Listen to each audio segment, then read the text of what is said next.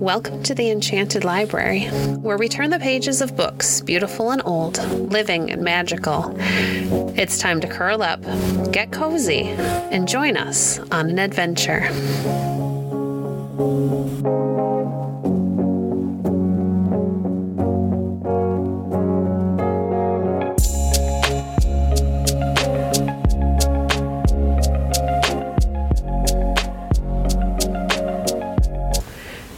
Today we're reading from Beautiful Joe by Margaret Marshall Saunders.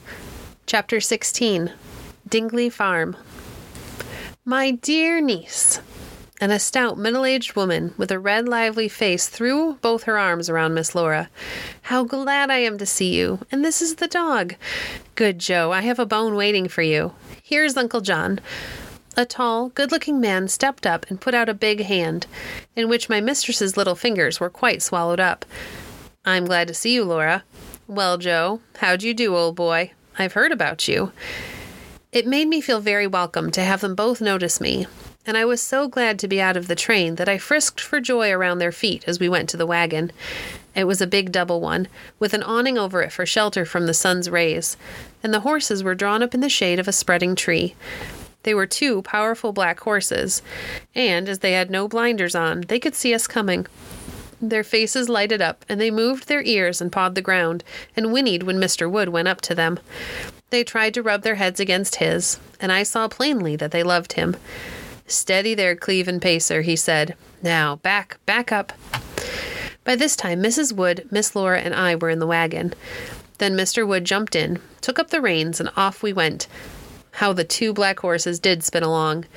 I sat on the seat beside Mr. Wood and smelled the delicious air with its lovely smell of flowers and grass. How glad I was to be in the country. What long races I should have in the green fields. I wished I had another dog to run with me, and wondered very much whether Mr. Wood kept one. I knew I should soon find out, for whenever Miss Laura went to a place, she wanted to know what animals were there about. We drove a little more than a mile along a country road where there were occasionally houses. Miss Laura answered questions about her family and asked questions about Mr. Harry, who was away at college and hadn't got home. I don't think I have ever said before that Mr. Harry was Mrs. Wood's son. She was a widow with one son when she married Mr. Wood, so that Mr. Harry, though the Morrises called him cousin, was not really their cousin. I was very glad to hear them say that he was soon coming back, for I had not forgotten that but for him I never should have found my pleasant home or known Miss Laura. By and by I heard Miss Laura say, Uncle John, have you a dog? Oh, yes, Laura, he said. I have one today, but I shan't have one tomorrow. Oh, Uncle, what do you mean? She asked. Well, Laura, he replied, you know animals are pretty much like people. There are some good ones and some bad ones. Now, this dog is a snarling, cross-grained, cantankerous beast, and when I heard Joe was coming, I said, now we'll have a good dog about the place, and here's an end to the bad one. So I tied Bruno up, and tomorrow I shall shoot him. Something's got to be done, or he'll be biting someone. Uncle, said Miss Laura, people don't always die when they are bitten by dogs, do they? No, certainly not, replied Mr. Wood. In my humble opinion, there's a great lot of nonsense talked about the poison of a dog's bite, and people dying of hydrophobia. Ever since I was born, I've had dogs snap at me and stick their teeth in my flesh, and I've never had a symptom of hydrophobia, and never intend to have. I believe half the people that are bitten by dogs frighten themselves into thinking they are fatally poisoned. I was reading the other day about a policeman in a big city in England that has to catch stray dogs, and dogs supposed to be mad, and they get bitten over and over again and never think anything about it. But let a lady or gentleman walking along the street have a dog bite, then they worry themselves until their blood is in a fever, and they have to hurry across France to get Pasteur to cure them. They imagine they've got hydrophobia, and they have it because they think they have it. I believe if I fixed my attention on the right thumb of mine and thought I had a sore there, and picked at it and worried it, in a short time a sore would come, and I'd be off to the doctor to have it cured. At the same time, dogs have no business to bite, and I don't recommend anyone to get bitten. But, Uncle, said Miss Laura, isn't there such a thing as hydrophobia? Oh, yes, I dare say there is. I believe that a careful examination of the records of deaths reported in Boston from hydrophobia in the space of 32 years shows that 2 people actually died from it. Dogs are like all other animals. They're liable to sickness, and they've got to be watched. I think my horses would go mad if I starved them, or overfed them, or overworked them, or let them stand in laziness, or kept them dirty, or didn't give them water enough. They'd get some disease anyway. If a person owns an animal, let him take care of it, and it's all right. If it shows signs of sickness, shut it up and watch it. If the sickness is incurable, kill it. Here's a sure way to prevent hydrophobia. Kill off all ownerless and vicious dogs. If you can't do that, have plenty of water where they can get at it. A dog that has all the water he wants will never go mad. This dog of mine has not a single thing the matter with him but pure ugliness. Yet, if I let him loose, and he ran through the village with his tongue out, I'll warrant you there'd be a cry of mad dog. However, I'm going to kill him. I've no use for a bad dog. Have plenty of animals, I say, and treat them kindly, but if there is a vicious one among them, put it out of the way, for it is a constant danger to man and beast. It's queer how unreasonable some people are about their dogs. They'll keep them, no matter how they worry other people, and even when they're snatching the bread out of their neighbors' mouths. But I say it is not the fault of the four-legged dog. A human dog is the worst of all. There's a band of sheep-killing dogs here in Riversdale that their owners can't or won't keep out of mischief. Meek-looking fellows some of them are. The owners go to bed at night, and the dogs pretend to go too. But when the house is quiet and the family asleep, off goes Rover or Fido to worry poor defenseless creatures that can't defend themselves. Their taste for sheep's blood is like the taste for liquor in men, and the dogs will travel as far to get their fun as the men will travel for theirs. They've got it in them, and you can't get it out. We had come to a turn in the road where the ground sloped gently upward. We turned in at the gate and drove between rows of trees to a long, low red house with a veranda all around it. There was a wide lawn in front, and away on our right were the farm buildings. They, too, were painted red, and there were some trees by them that Mr. Wood called his windbreak because they kept the snow from drifting in the wintertime. I thought it was a beautiful place. Miss Laura had been here before, but not for some years, so she, too, was looking about quite eagerly. "Welcome to Dingley Farm, Joe," said Mrs. Wood, with her jolly laugh, as she watched me jump from the carriage to the ground. "Come in, and I'll introduce you to Pussy." "Aunt Hattie, why is the farm called Dingley Farm?" asked Miss Laura as we went in the house. "It ought to be Wood Farm." "Dingley is made out of dingle, Laura. You know the pretty hollow back of this pasture? It is what they call a dingle. So this farm was called Dingle Farm, till people round about got to say Dingley instead. I suppose they found it easier. Why, here's Lolo coming to see Joe." Walking along that wide hall that ran through the house was a large tortoise-shell cat. She had a prettily marked face, and she was waving her large tail like a flag, and meowing kindly to greet her mistress. But when she saw me, what a face she made! She flew on the hall table, and putting up her back till it almost lifted her feet from the ground, began to spit at me and bristle with rage. "Poor Lolo," said Mrs. Wood, going up to her. "Joe is a good dog, and not like Bruno. He won't hurt you." I wagged myself about a little, and looked kindly at her, but she kept on saying bad words to me. It was weeks before I made friends with that cat. She was a young thing, and had known only one dog, and he was a bad one, so she supposed all dogs were like him. There were several rooms opening off the hall, and one of them was the dining room where they had tea. I lay on a rug outside the door and watched them. There was a small table spread with a white cloth, and it had pretty dishes and glassware on it, and a good many different kinds of things to eat. A little French girl called Adele kept coming and going from the kitchen to give them hot cakes and fried eggs and hot coffee. As soon as they finished their tea, Mrs. Wood gave me one of the best meals I ever had in my life. Chapter 17. Mr. Wood and His Horses. The morning after we arrived in Riverdale, I was up very early and walking around the house. I slept in the woodshed and could run outdoors whenever I liked. The woodshed was at the back of the house, and near it was the tool shed. Then there was a carriage house and a plank walk leading to the barnyard. I ran up this walk and looked into the first building I came to. It was the horse stable. A door stood open, and the morning sun was glancing in. There were several horses there, some with their heads toward me, and some with their tails. I saw that instead of being tied up, they were in box stalls, and could stand any way they liked. There was a man moving about at the other end of the stable, and long before he saw me, I knew it was Mr. Wood. What a nice, clean stable he had. There was always a foul smell coming out of Jenkins' stable, but here the air seemed as pure inside as out. There were many little gratings in the wall to let in the fresh air, and they were so placed that the draughts would not blow on the horses. Mr. Wood was going from one horse to another, giving them hay and talking to them in a cheerful voice. At last he spied me and cried out, "The top of the morning to you, Joe. You are up early. Don't come too near the horses, good dog," as I walked in beside him. "They might think you are another Bruno, and give you a sly bite or kick. I should have shot him long ago. It's hard to make a good dog suffer for a bad one, but that's the way of the world. Well, old fellow, what do you think of my horse stable? Pretty fair, isn't it?" Mr. Wood went on talking to me as he fed and groomed his horses, till I soon found that his chief pride was in them. I liked to have human beings talk to me. Mr. Morris often reads his sermons to me, and Miss Laura tells me secrets that I don't think she would tell to anyone else. I watched Mr. Wood carefully while he groomed a huge gray cart horse that he called Dutchman. He took a brush in his right hand and a curry comb in his left, and he curried and brushed every part of the horse's skin, and afterward wiped him with a cloth.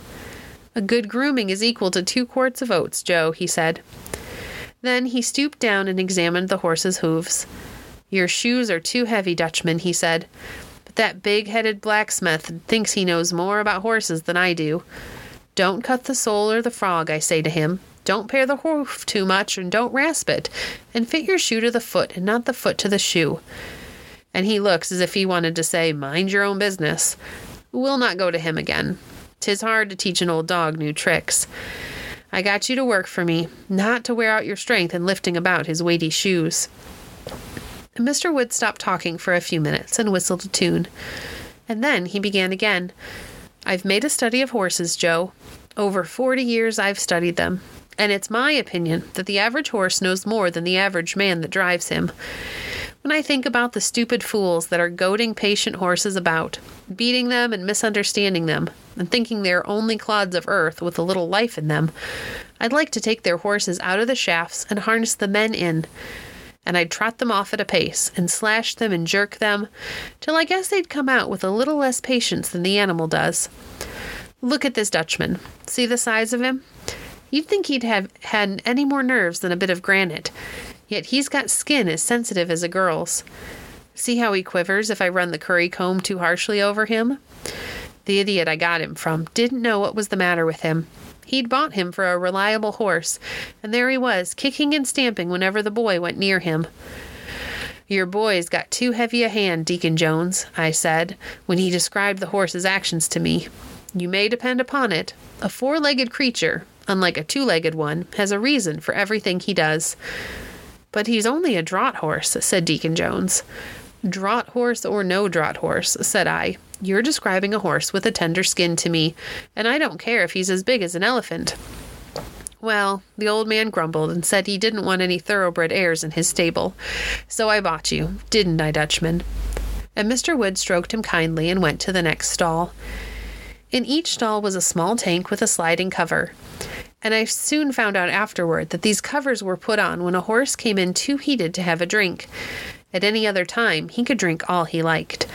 Mr. Wood believed in having plenty of pure water for all his animals.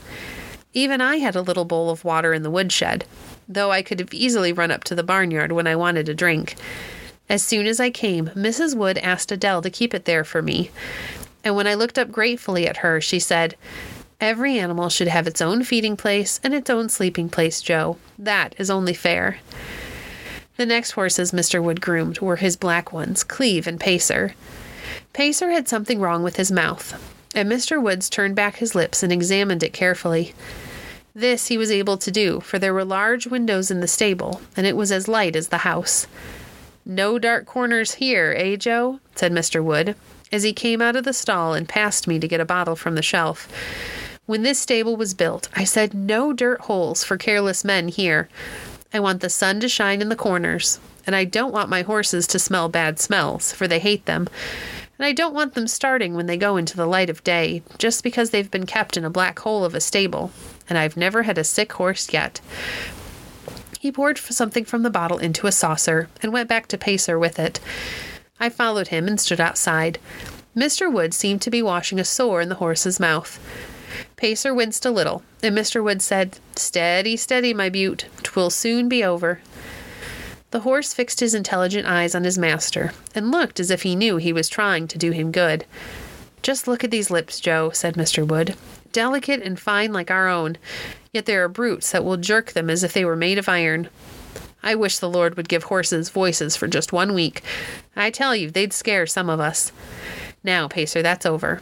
I'm not going to dose you much, for I don't believe in it. If a horse has a serious trouble, get a good horse doctor, say I. If it's a simple thing, try a simple remedy.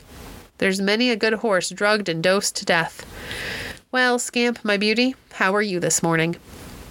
In the next stall to Pacer was a small, jet-black mare with a lean head, slender legs, and a curious, restless manner.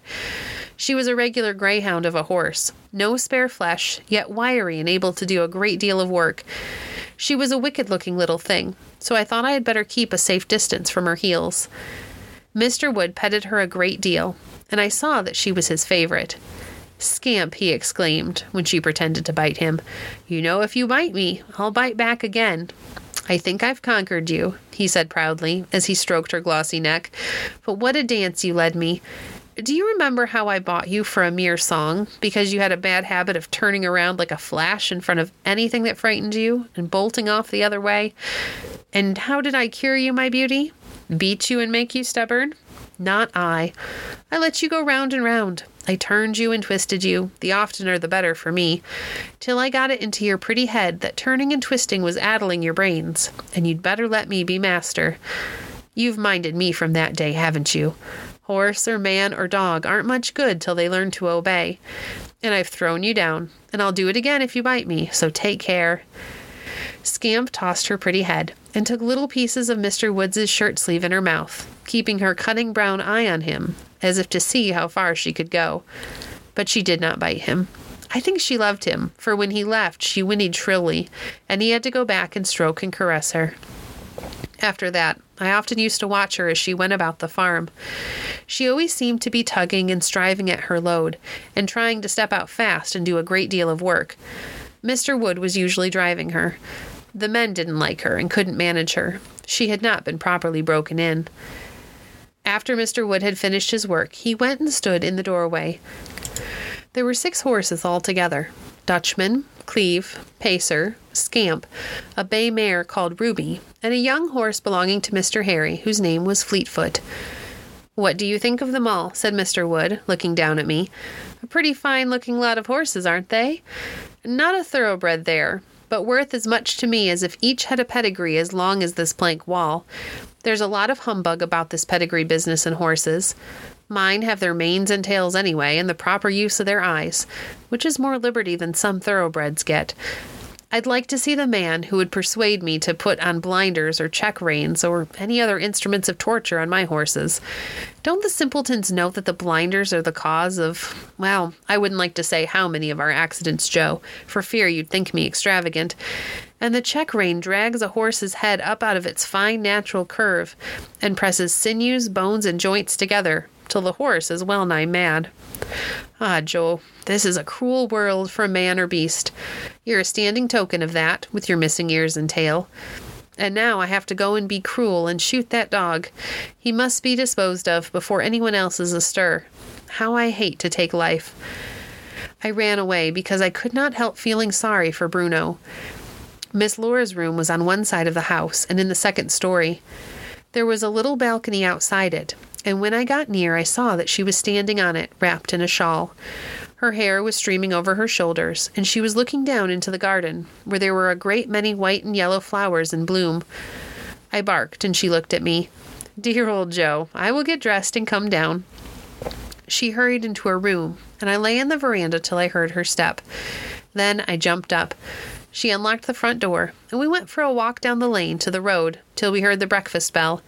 Then we ran back to the house, and Miss Laura had such an appetite for her breakfast that her aunt said the country had done her good already. Thank you for joining us today. If you enjoyed today's episode, please leave a review on your favorite podcast platform and share our podcast with a friend. Visit our website at www.enchantedlibrary.net to see our past books or to connect with us on Facebook. If you'd like to support the work we do, you can visit our Patreon page at patreon.com/enchantedlibrary. We appreciate your support. Until next time, friends, happy reading.